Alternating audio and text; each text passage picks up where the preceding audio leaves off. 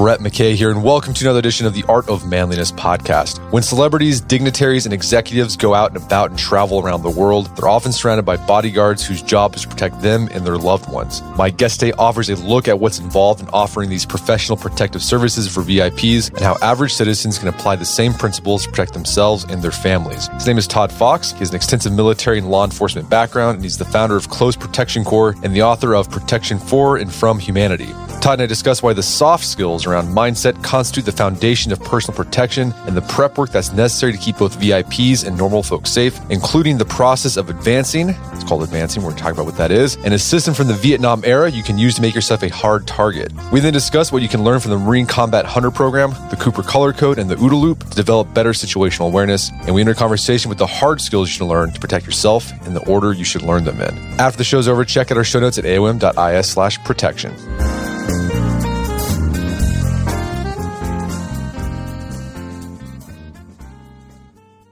All right, Todd Fox, welcome to the show. Thank you. So you got a book out called Protection for and from Humanity. You are the founder and director of a personal protection services. I think it's a layman's term. People would say you're a bodyguard. But tell us a bit about what you do, your background, how you got involved in what you do. Okay, so that's all correct. And I think the common reference point would be bodyguard. But I own a company that's called Close Protection Corps. And I started out in the Marine Corps straight out of high school and went into professional fighting, which now is known as MMA. Back then it was called No Holds Barred or Vale Tudo if you're Brazilian or Japanese. And then eventually transitioned into law enforcement and worked on a SRT team, which is Special Response Team. And I started the Protective Services Company in 99. And it was based out of LA, predominantly executives and entertainer types who were going down to Mexico on vacations or for business. I'm a Spanish speaker, so that was kind of a very easy transition for me to make. And then eventually it shifted toward entertainment type. So we're probably 80% entertainment focused, which is film and music. And then the rest are dignitaries, executives, and miscellaneous. So our start was in the Latin market. So starting in Mexico and then kind of moving into Colombia and Brazil and throughout the region. Now we're shifting a little bit more toward training civilians after 20-ish years of training military law enforcement and focused on operations. Gotcha. So, and besides the celebrities, I mean, what kind of dignitaries are you talking about? Like political leaders, things like diplomats? Yeah, so a lot of times we'll get national or international diplomats. So the State Department typically does the protection for U.S. diplomats, but sometimes they'll have other people that are connected or related to them or dealing with something, and they'll hire us for it. Or it may be a foreign diplomat that's looking to get an outside source in because maybe they don't trust their own host nation or they don't have the degree of confidence that they want. And so we'll be brought in to supplement and or set up complete security for that kind of diplomat. Gotcha. So this book is, you're basically taking some of the big picture insights from what you do in protecting dignitaries and celebrities and things like that, and showing civilians, private citizens, how they can use those same ideas to protect themselves and their loved ones. But you start off the book, I thought it was interesting, you make this distinction. And I think it's an important one, because you started the book off with this, the distinction between security and protection.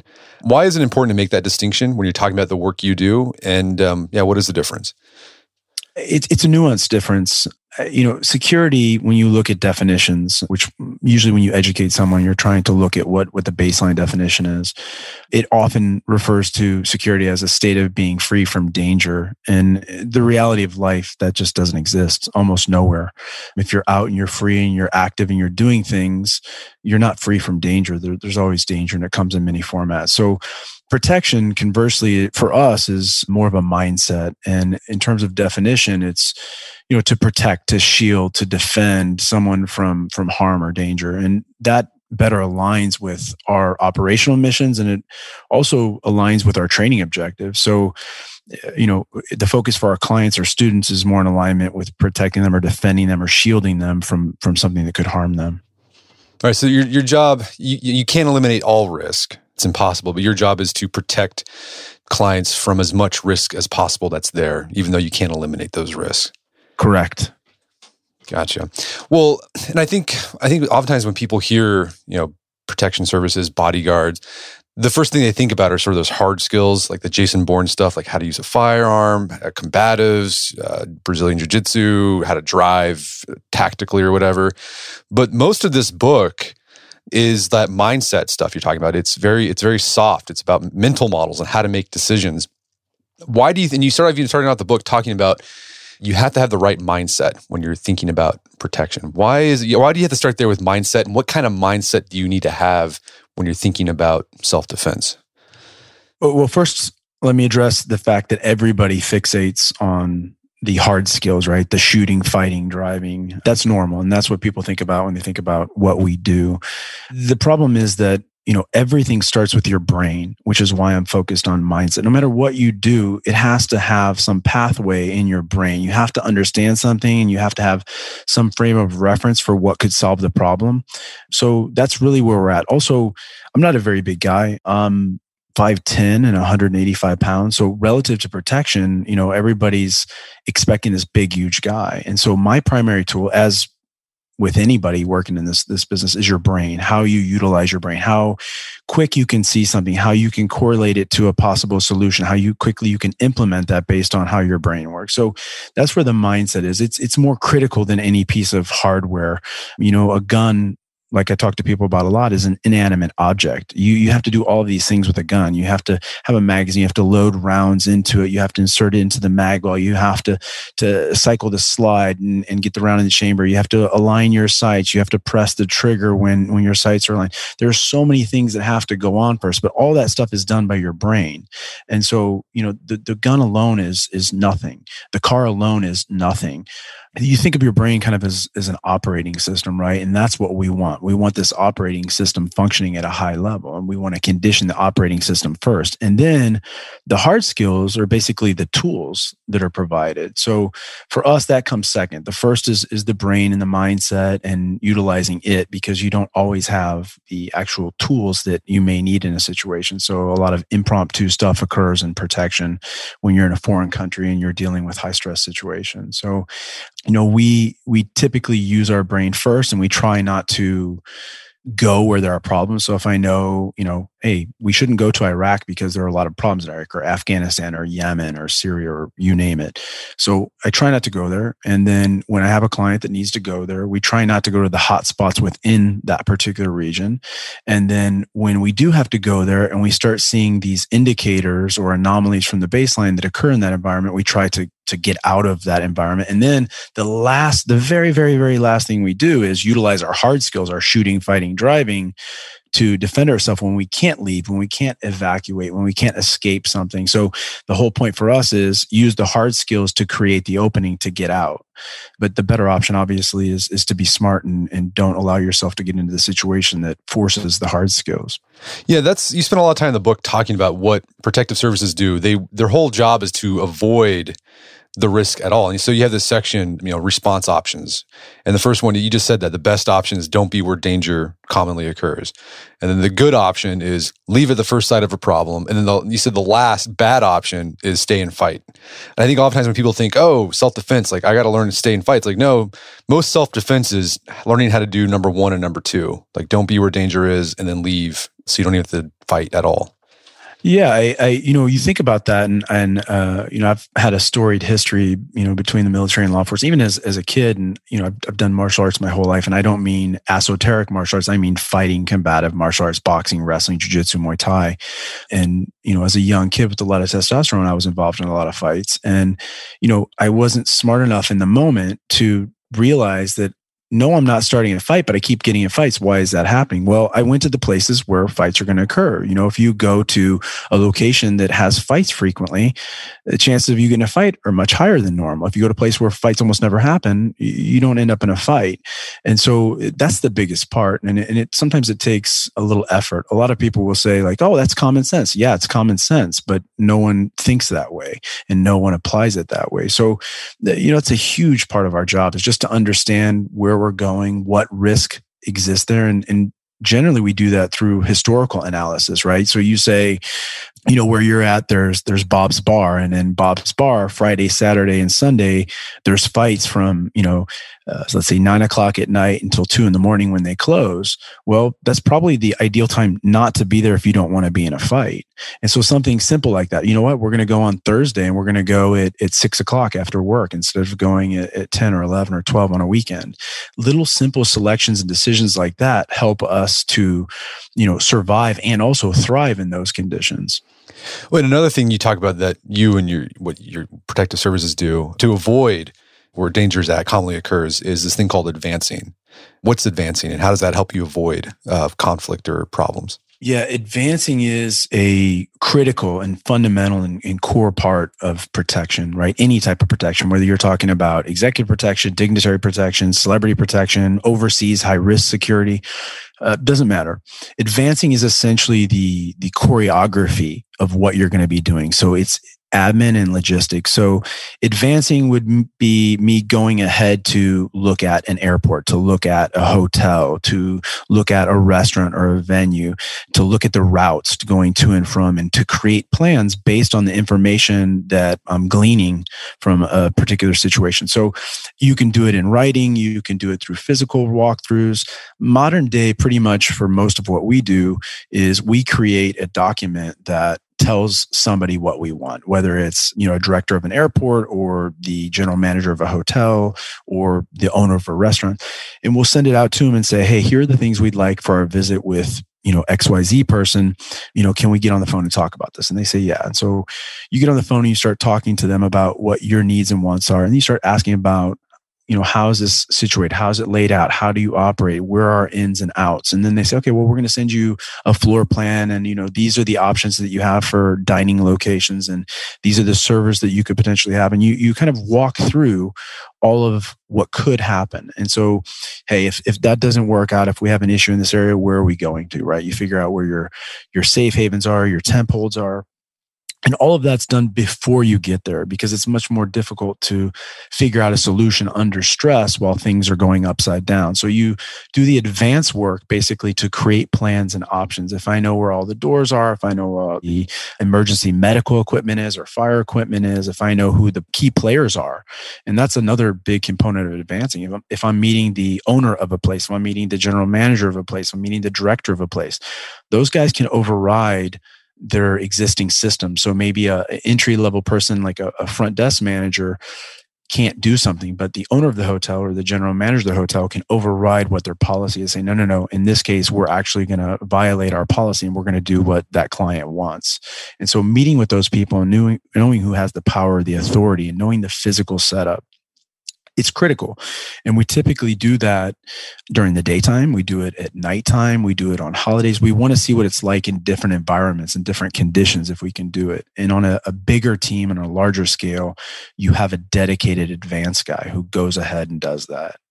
So if that gives you any kind of idea of what the general objective is for an advance. Yeah, so it sounds pretty thorough, and like you guys create like contingency plans based off of this thing. But like, how would, like, say a civilian, right? They're planning a trip somewhere.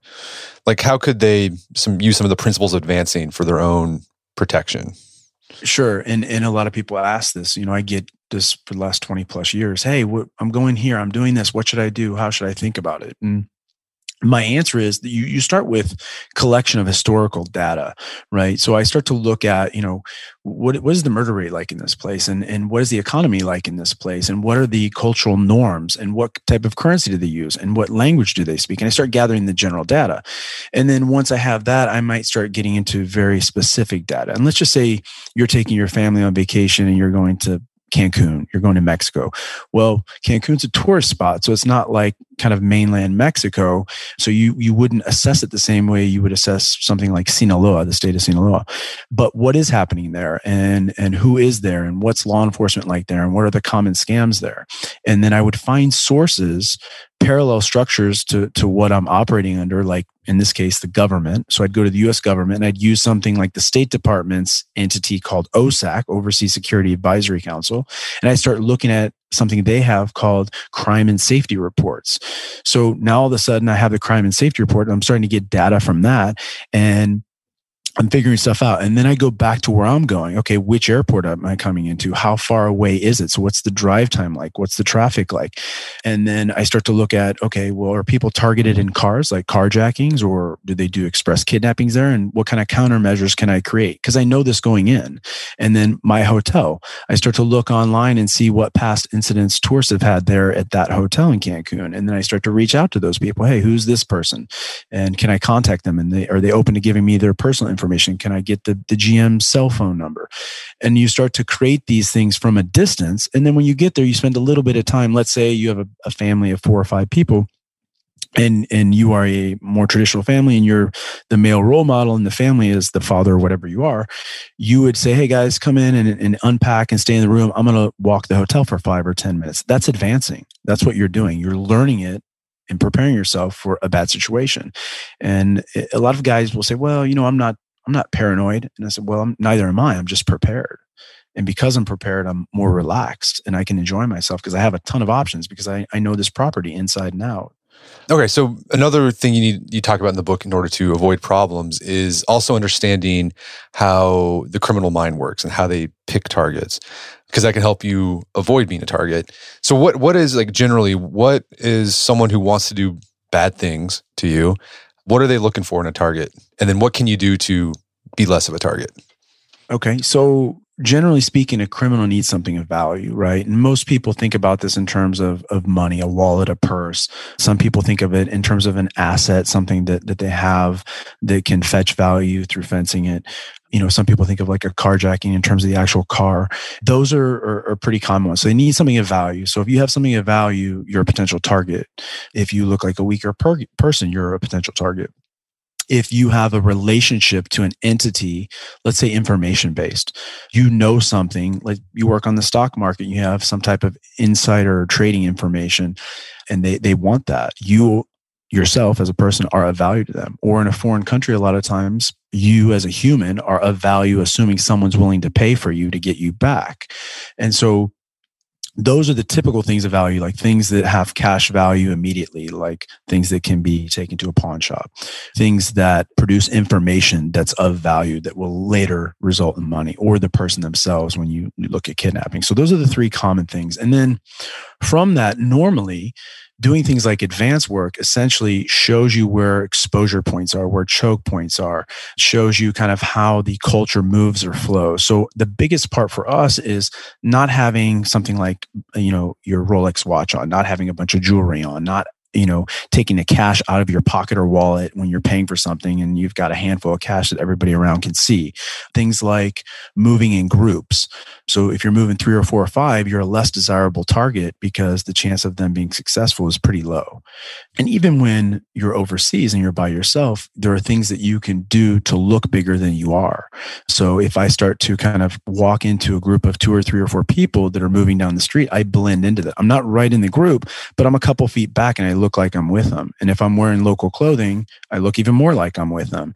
And if I'm laughing when they're laughing, I look like I'm with them. So a lot of little things that you can do, your posture, your demeanor, your eye contact, all of these things will make you a less likely target. And in general, it's back to mindset, right? Do you look like somebody easy to take money from, to take a life from, to take whatever it is? And if you have the right posture, the right demeanor, and you blend and they don't even see you, chances of that happening are pretty slim. Yeah, you said in the book, in protection, you call this target hardening, right? Make yourself a hard target. Correct. That's exactly what it is. So, you figure out what the target is and then you reverse it and you figure out how to make it hard to get access to that target. And we talk about that through a bunch of different systems that we use, threat and vulnerability assessments in particular. Well, let's talk about that. Like, let's go through that sort of methodology that you use to do that threat assessment. Yeah. So we break it down into different categories. So we have a threat assessment, we have a risk assessment, and we have a vulnerability assessment. They're different things. And I realize that vernacular is common vernacular. And for most people, threat, risk, and vulnerability are the same, but for us, it's not. And even in the security or protection industry, people use those words interchangeably, and they're not. So for us, the threat is the means and source, kind of like a gun or a knife or a bomb. A risk is a percentage of likelihood. So I'm looking at more at numbers, the chance of occurrence, and then that occurrence being successful. And then vulnerability is essentially assessing the flaws or the chinks in the armor, the weaknesses in the existing security structure. So we go in and we do assessments on all of those things. And we talk about a couple different assessment processes that we use in the real world in the book. We talk about something really simple that anybody that went to business school would learn about, something like a SWOT analysis, where we're looking at strengths, weaknesses, opportunities, and threats. And that's kind of what we would refer to as a down and dirty assessment system, where you're just doing it on the fly. It's not something you're sitting at a desk thinking through or brainstorming or in a working group. That's just hey, I'm here and I'm trying to break it down quickly, and I'm going to do it in 2 minutes. And then we get into much more complex systems. And one of the ones that we talk about in the book is the Carver methodology. And that is exactly target hardening. So Carver basically is a Vietnam era system that was a targeting analysis system, right? So it was used to find targets that the US would want to target inside of Vietnam. And this system for us is not that, because in protecting people, you're not targeting others. You flip it and you figure out what the adversary would target for you, and then you harden those particular points. So Carver's an acronym. It stands for criticality, which is the critical value of a person, place, or thing. Accessibility, how accessible, how easy is it to gain access to a person, a place, or a thing. Recoverability, which is if it's attacked, how quickly can it recover, whether it's a physical structure or person or information or a database or anything like that. And then vulnerability, which we talked about briefly, which is a chink in the armor, a weakness. So they have all this security structure in place, but where's the weakness? The weak person, the weak physical door or link or locking mechanism. And then E is effect, meaning the effect of the attack. Obviously, the effect is pretty self-explanatory, meaning if we're targeting a person, the person's death would be a high value effect. If I'm attacking that person physically and I break their pinky toe, it's going to have a pretty low value effect. And then in our system, and also in the governmental side too, they assign a point value to each of these to get a number at the end to kind of see how good the target is or how bad the target is. And we want to make a bad target. And so we'll talk about that a little bit more. But the last one in Carver is recognizability. So think about that in terms of an attack happens, how recognizable is it? And if you are a terrorist, you want it to be super high, right? So if you think about 9/11, you think about the planes going into the towers, that's seared into people's memory. So the terrorists get a 5 point. On a 1 to 5, they get 5 points for that because that's seared in your memory. Now, if you think about other things like, for us, think about the Secret Service or something like that. People penetrate all of the time these layers that the Secret Service have, but they never talk about it.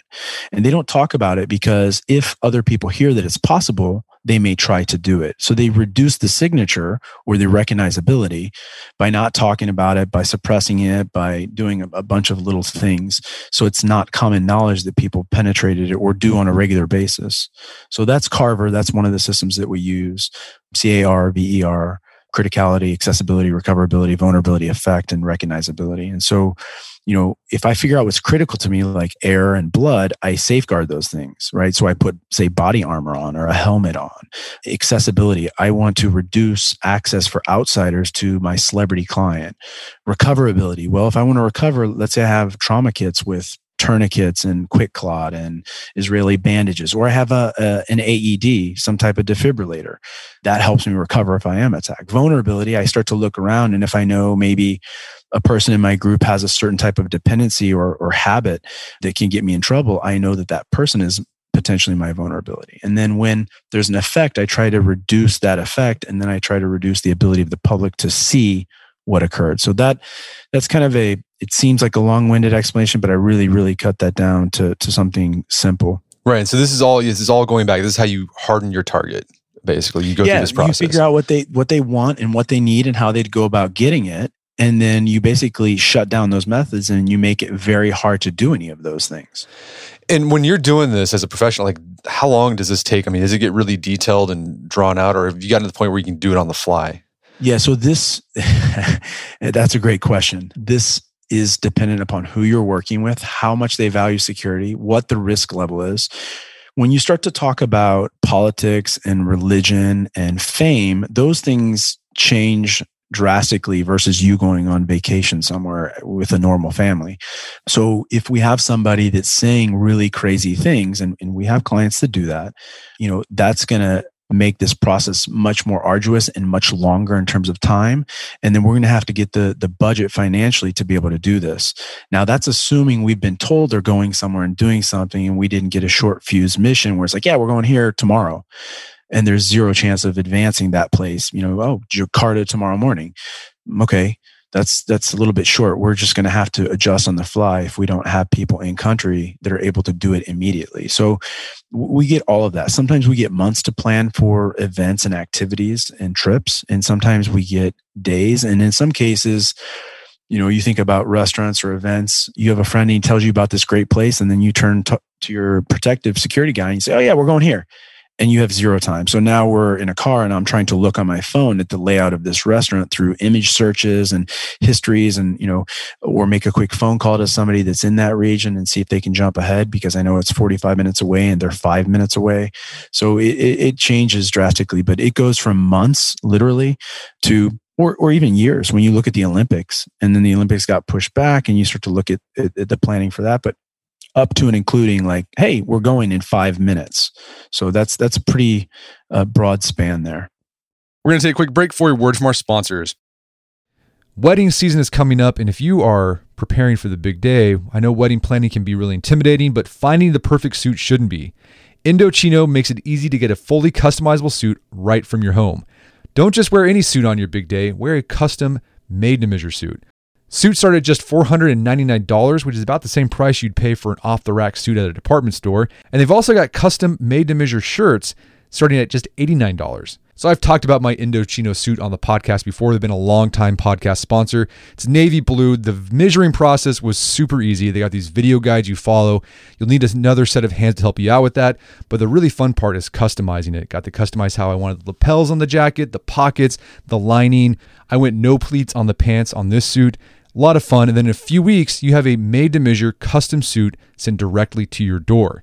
When planning your wedding, get a suit as unique as you with Indochino.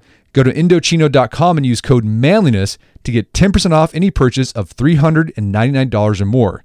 That's INDOCHINO.com, promo code manliness. Did you know Fast Growing Trees is the biggest online nursery in the U.S. with more than 10,000 different kinds of plants and over 2 million happy customers in the United States? You can grow lemon, avocado, olive, or fig trees inside your home on top of the wide variety of houseplants available. Fast Growing Trees makes it easy to order online, and your plants are shipped directly to your door in 1 to 2 days.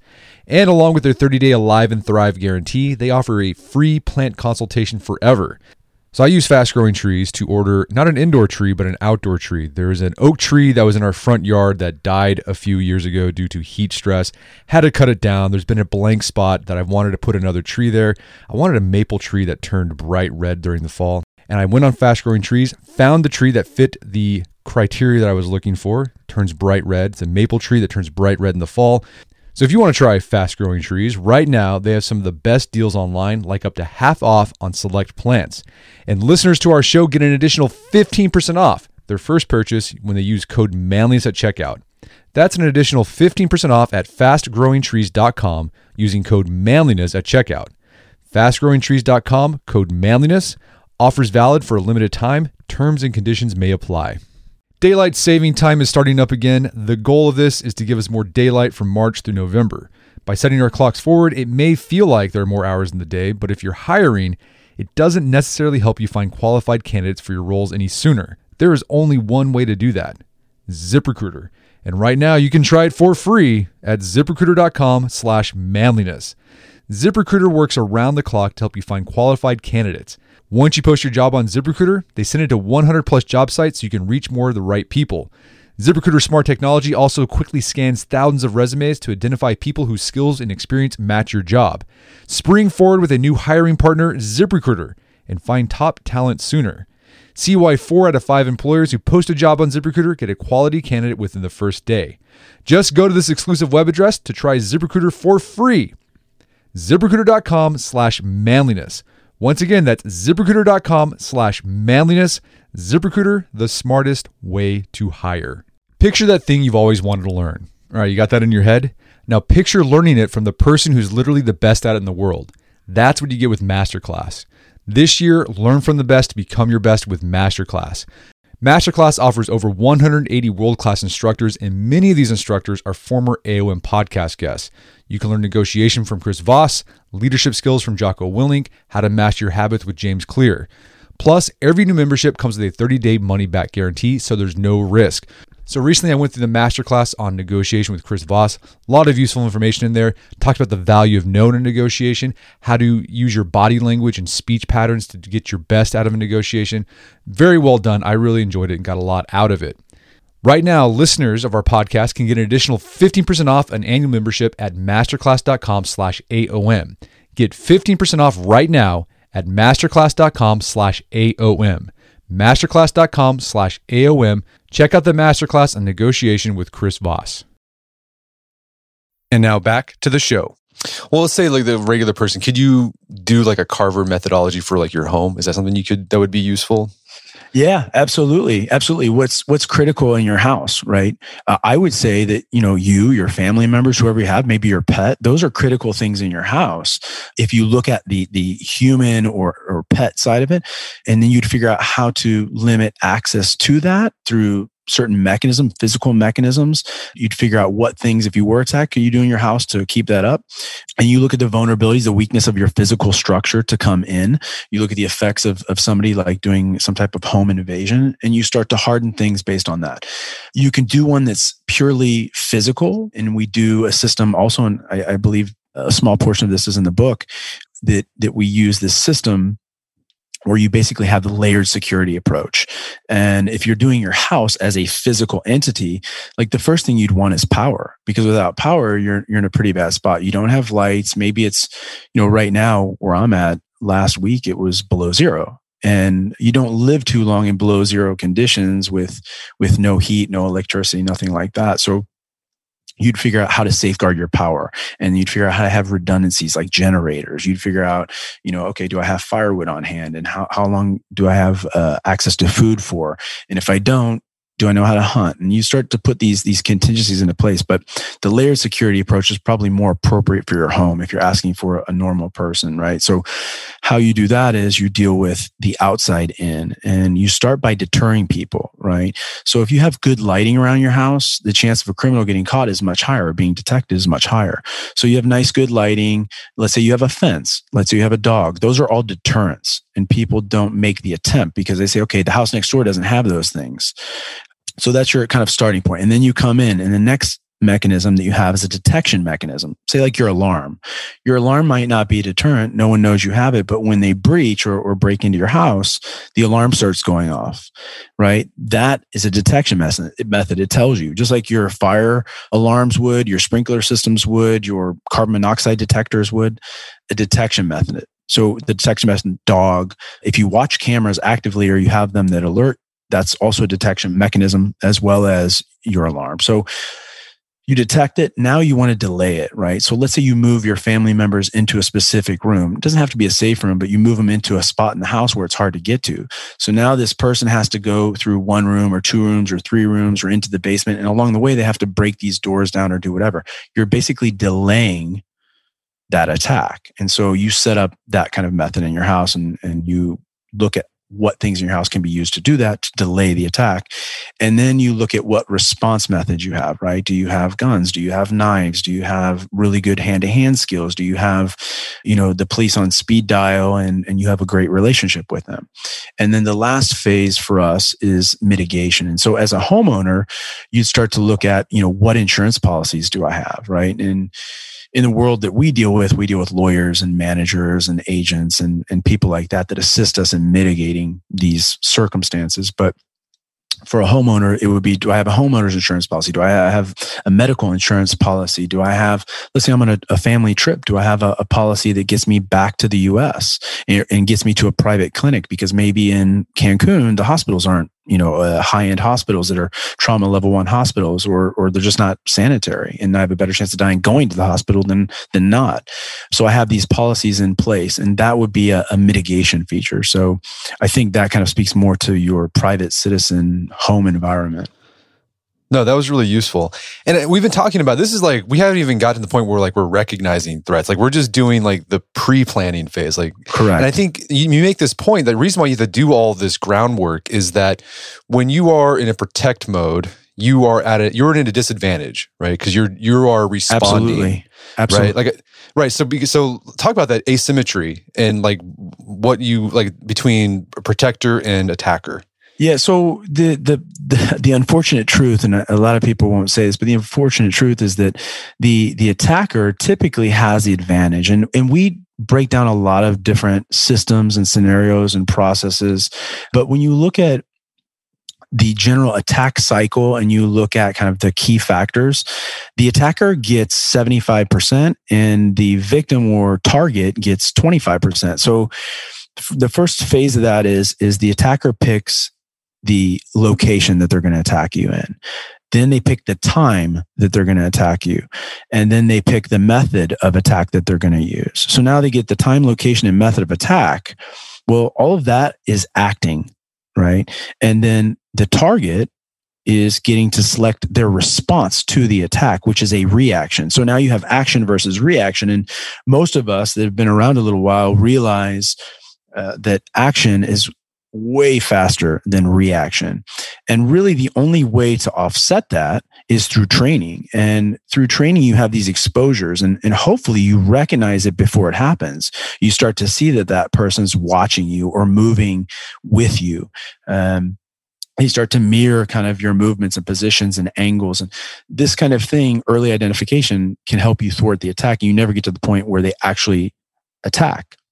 So that's the first phase. And then the second is through training and they get to the attack phase and you have, let's say, martial arts skills, or you have firearm skills, or you have edged weapon skills. Your chance of survival goes up through the roof. Also, when you look at this kind of stuff, training creates this ability to recognize certain patterns and then make you or keep you calm in that situation. It builds up a tolerance to things, and it also creates pathways neurologically. So there's a guy named Klein that wrote a great book on this, and it's focused on recognition prime decision making. So think about in your life anything you've done where you've never done it before, and it's a pretty serious thing, and now you've got to go in and do this brand new thing under stress, and maybe the potential loss is really high for you. You're going to be nervous. You're going to have, an increased heart rate. You're going to have, physiological response to stress elements like tunnel vision, loss of fine motor. So all these things pulling the blood to the center chest, all these things will work against you, not for you in this particular case. So when you have recognition prime decision making, your brain says, oh, I've seen something similar to this before, and I think I know the solution to it. And you're calmer and you go to your solution much quicker. So your response time, your reaction is better because you've trained it, you've planned it, right? Right. So you're trying to close that asymmetry that exists as much as you can. You can't get rid of it completely, but you can. No, it's almost impossible, and especially if you're unaware of your environment, especially if it's a new environment, especially if the criminal is really good at what they do and they're good at blending in and masking themselves, and they ambush you. You never want to be on that side of the ambush. It's always better, if you think of the military, to be actually setting the ambush and deploying versus being the one dealing with an ambush. That's a horrible situation. And you're seeing it a lot right now in law enforcement, and they're on the backside of it because they're bound by the law, and a person acts and then they only get a chance to respond to it. So it's a tough situation to be in. So we've been talking about prep, things you can do before an event happens to reduce, your reaction time. But let's talk about like when you're actually on the scene, right? So you're executing the plan. During that time, I'm sure, a bodyguard, protective service, what do you want to call it, they've got to maintain situational awareness so that they can know if they need to respond or do something. So talk about that. How do you guys train for situational awareness? What does that look like? Well, there are a lot of different methods that we use and that we train, but probably the one that's easiest to talk about comes from the Marine Corps.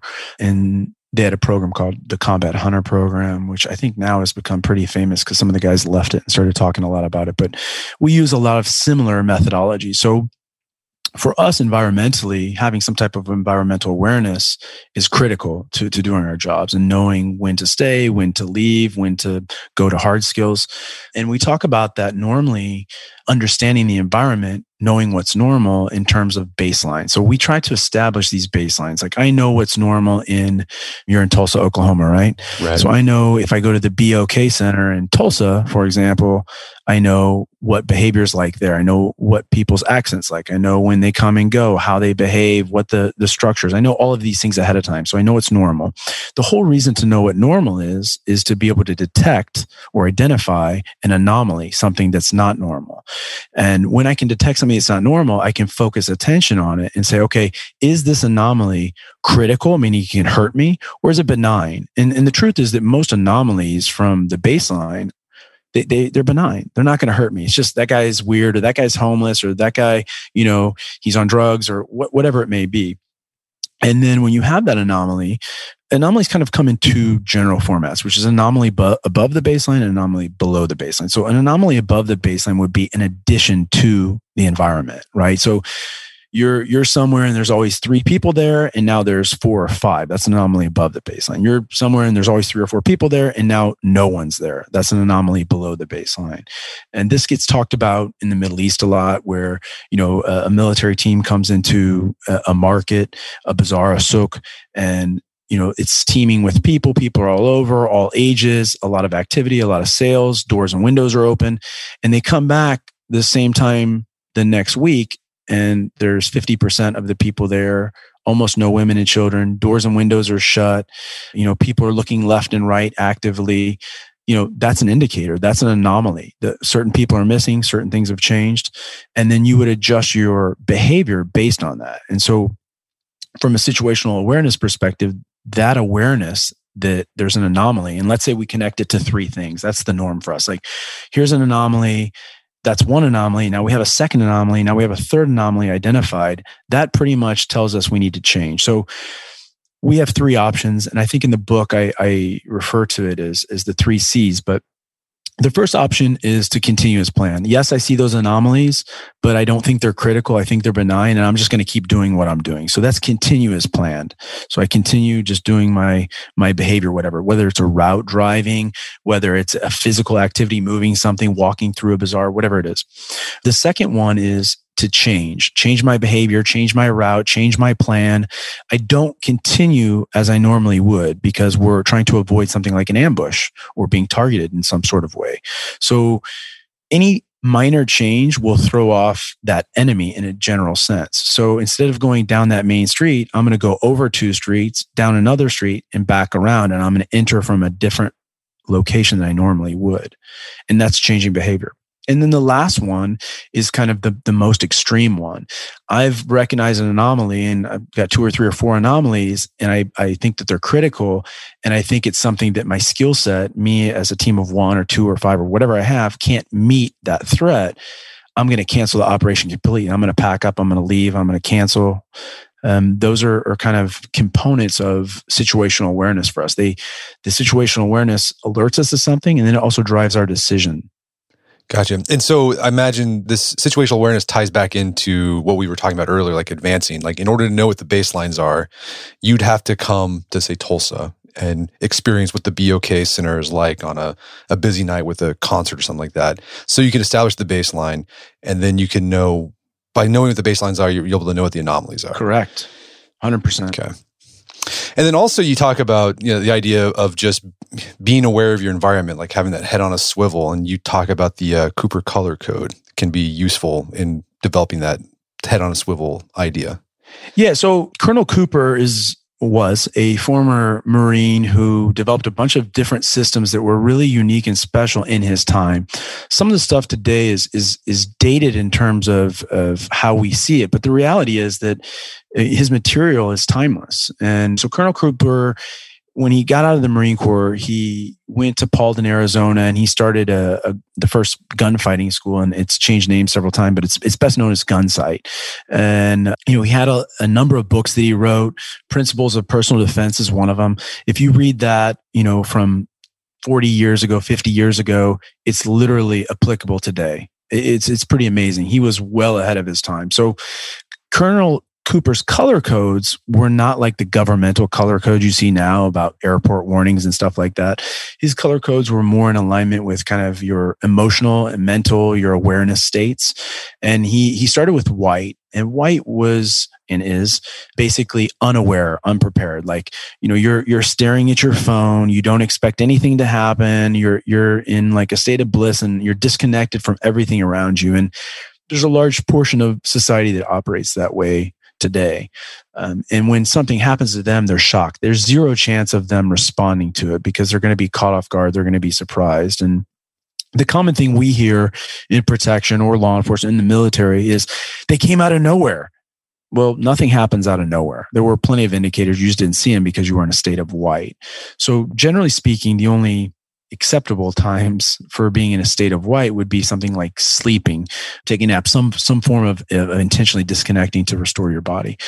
The next phase that he spoke to, right, is yellow. And yellow is kind of a general state of awareness. And he talked about it in terms of just accepting that, hey, something bad could happen to me today, and I need to acknowledge that and be ready to address it if it does occur. And so part of that is just looking around, like, take your eyes off your phone and look in front of you, look to the left, look to the right, look up above you, and just kind of pay attention to what's going on around you. For people that have those skills already, like people that are great people watchers, they have a lot of information that a person that's head's buried in their phone will never have. And so they can make better choices, generally speaking. So yellow is a condition that he said you can stay in indefinitely. So your heart rate doesn't go through the roof. You're not panicked. It's just, hey, something can happen. I'm good to go. So if you are in the state of white and let's say you're 60 beats a minute, then in the state of yellow, you're also 60 beats a minute for your heart rate. Then he moved on to orange. And in orange, basically what he said is you've identified something, right, that is an anomaly, something that could harm you in your environment. And now you're making the decision that if that entity, if that thing presents or crosses a certain threshold, you're going to act, you're going to do something specific. And so we talk a little bit about that in the book too, in the terms of if-then thinking. If this guy reaches in his waistband and pulls out a metallic object that looks like a gun, then I'm going to take my gun out and shoot him.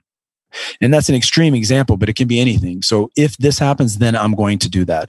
And so this also gets back to recognition prime decision making, where you're training your brain so that you don't go into some type of panic mode.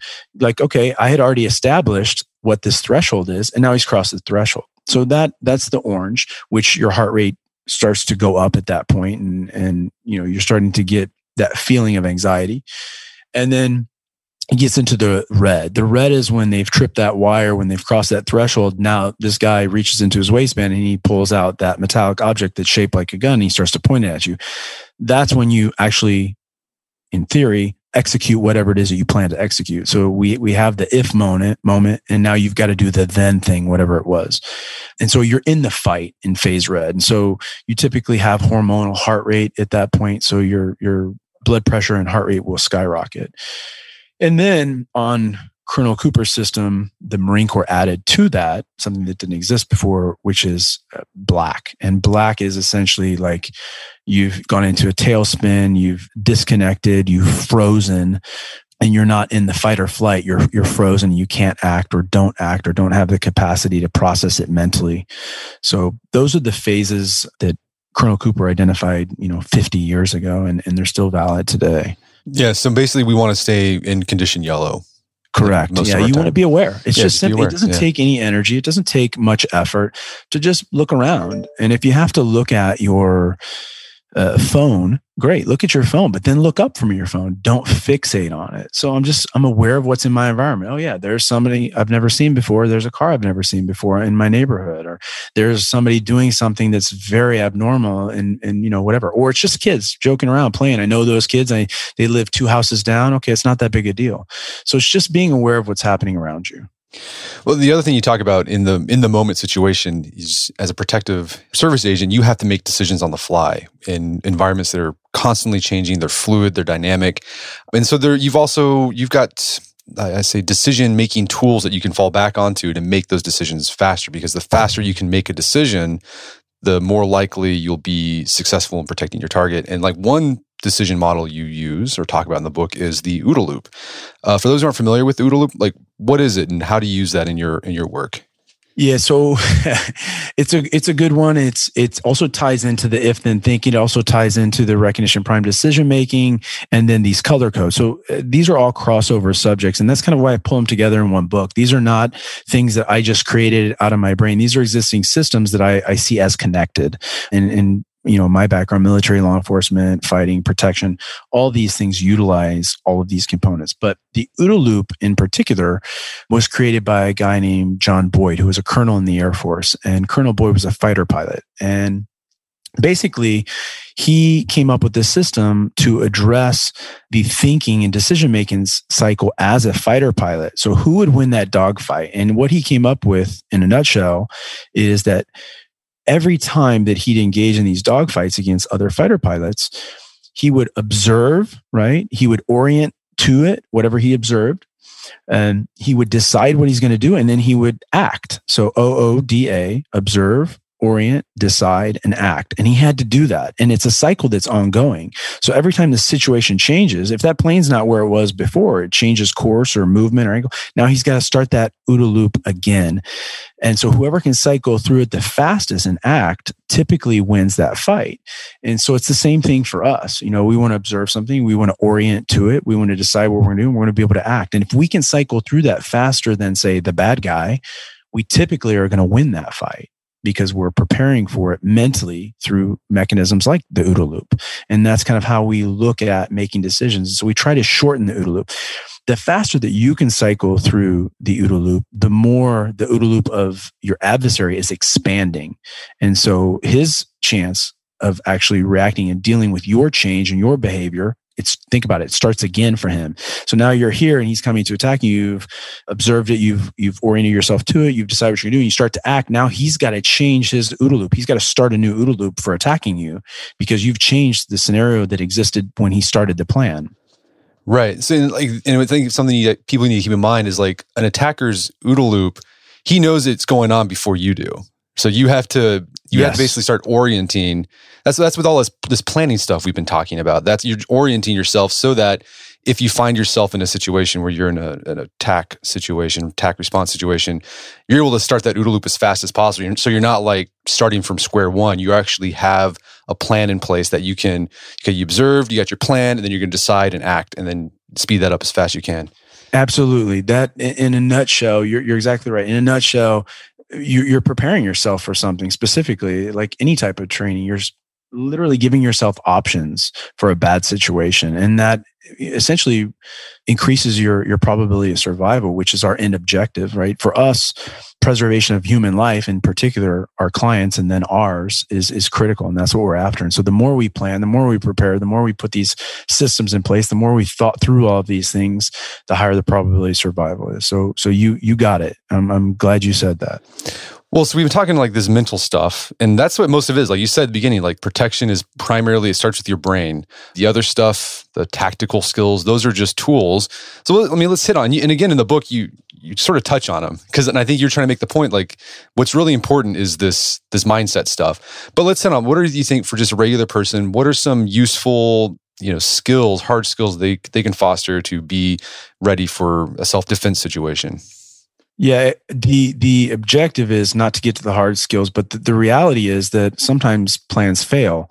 And I've certainly been in a lot of environments where that's happened. As much as you've prepared, it just didn't work out the way you planned. And so you got to back up to the hard skills.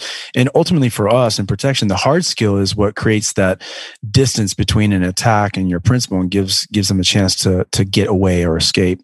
But for a normal person in a day-to-day kind of environment, you start to think about how you live and what you do. Most people live in a house or an apartment, and most people, they move from that point to a car, and they get in the car and they drive. And driving is extremely dangerous, way more dangerous than most things that we do. And then they go and they meet with people at a workplace, and maybe in modern times, people are stressed and disgruntled, and maybe things didn't work out right. And now you are working around people that are maybe volatile, and then you're going to places where things are happening, or you're traveling on a vacation. So if I just look at it from that perspective, the first thing that I would say is learn a medical skill. One of the basic courses, and they'll call it a lot of different things, but it came from the origin of what's called TCCC or Tactical Combat Casualty Care. And this TCCC course is great. It's the guys that founded it, the guys that have contributed to it have done a great service for the military and law enforcement. But even for the civilian side, if you start to understand how to address medical issues, first in helping other people, but also in saving your own life. And I mentioned it a little bit earlier on, but if you have not a first aid kit, but like a trauma kit, right, where you have things like tourniquets, and you can apply the tourniquets to other people, you know how they work, how they function, where to put them, how long they'll last, all this good stuff, you can save someone's life. But equally important is you can apply it to yourself, and you can apply it under stress, and you can apply it with one hand, and you start to learn how to do that stuff. You start to learn how to use things like QuikClot, right? Cauterizing agent, right? Hemostatic agent that we can apply to something like arterial spray. Like, okay, I hit an artery, I nicked an artery, and now I'm going to bleed out in less than a couple of minutes. I can utilize this particular tool to help me survive. And can I put it on, and where do I put it on, and how do I put it on? And then things like Israeli bandages or pressure dressings, and things like chest seals for gunshot wounds, for pneumothoraxes. So I start to learn the medical side. How do I move people, right? If it's me by myself and I'm with somebody that's, I'm 185 and I'm with somebody that's, say, 300 pounds, that's going to be hard to move them. So what methods can I use to manipulate their body when they're injured or incapacitated? That's another thing to learn.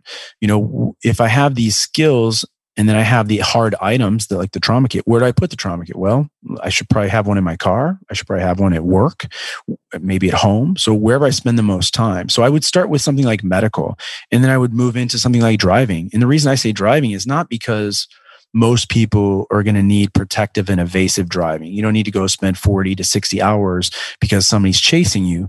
But the reality is you spend a ton of time behind the wheel of a car, and that very, very heavy piece of metal that you have can kill someone else or you. So just learning how to manipulate that under stress, which happens in protective and evasive driving. People are shooting at you or chasing you, or you're driving in teams. That kind of training, I think, is really beneficial to an average, everyday, normal person. So those were the places that I would start. And then after that, I would kind of get into martial arts, right? And as I also mentioned earlier, I would focus on combat martial arts. It's not to say that Tai Chi and Aikido and all of this that are more esoteric don't have a place, but I'm talking about the martial component of martial arts, less art, more martial. And that would be jujitsu. That would be boxing. That would be Muay Thai. That would be wrestling. Those things actually do what they're going to do in a fight in training. And so those are massive, massive advantages to have if you're attacked physically or otherwise. And it also produces a different mindset too, because I know, let's say I'm going to train jujitsu, which I am. I'm rolling around with these guys and they're trying to choke me and break my limbs and throw me and smash me down into the ground or against the fence or in a wall.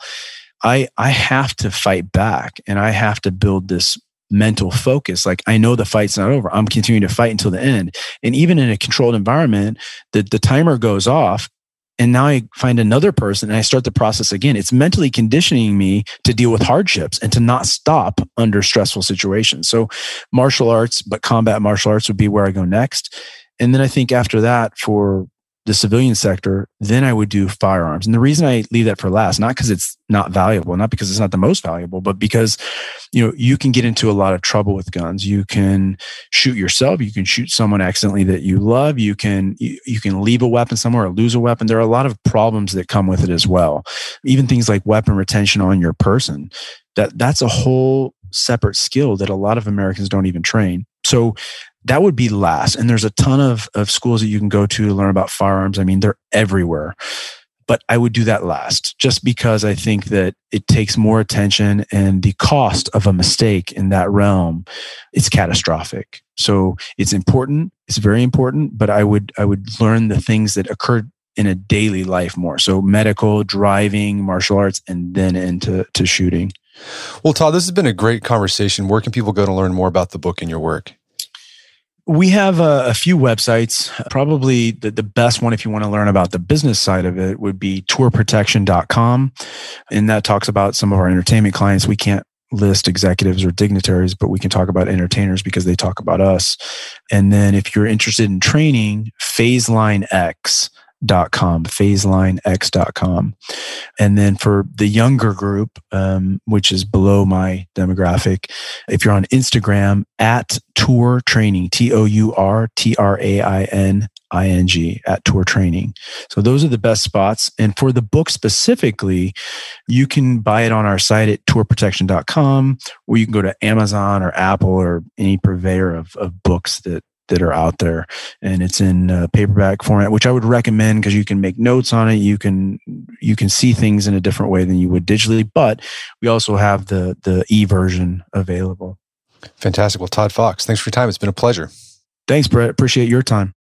My guest today was Todd Fox. He's the author of the book Protection for and from Humanity. It's available on Amazon.com. You can find out more information about his work at his website, toddafox.com. That's Todd with 2 Ds. Also, check out our show notes at aom.is/protection, where you can find links to resources where we delve deeper into this topic.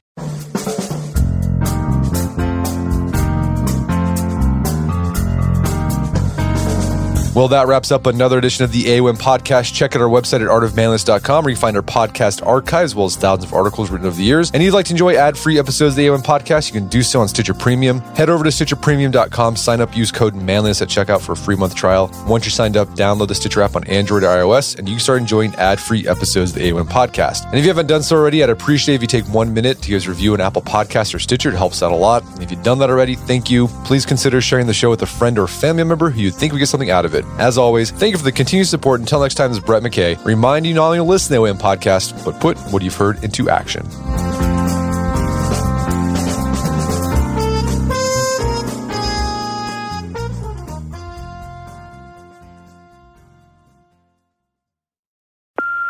Hey Mom, first things first, thank you. It's my 1-year anniversary of my decision to say, yes, I need help, and yes, I choose me. And that's the miracle. I'm lucky that the strongest person I know is my own mother. Love you, Mom. Maxwell. Be that strong person who makes the difference. If your loved one is struggling with drugs and alcohol, reach out to Caron for a different kind of addiction treatment. Visit caron.org/lost. Pulling up to Mickey D's just for drinks? Oh yeah, that's me. Nothing extra, just perfection and a straw. Coming in hot for the coldest cups on the block. Because there are drinks. Then there are drinks from McDonald's. Mix things up with any size lemonade or sweet tea for $1.49. Perfect with our classic fries. Price and participation may vary. Cannot be combined with any other offer. Ba-da-ba-ba-ba.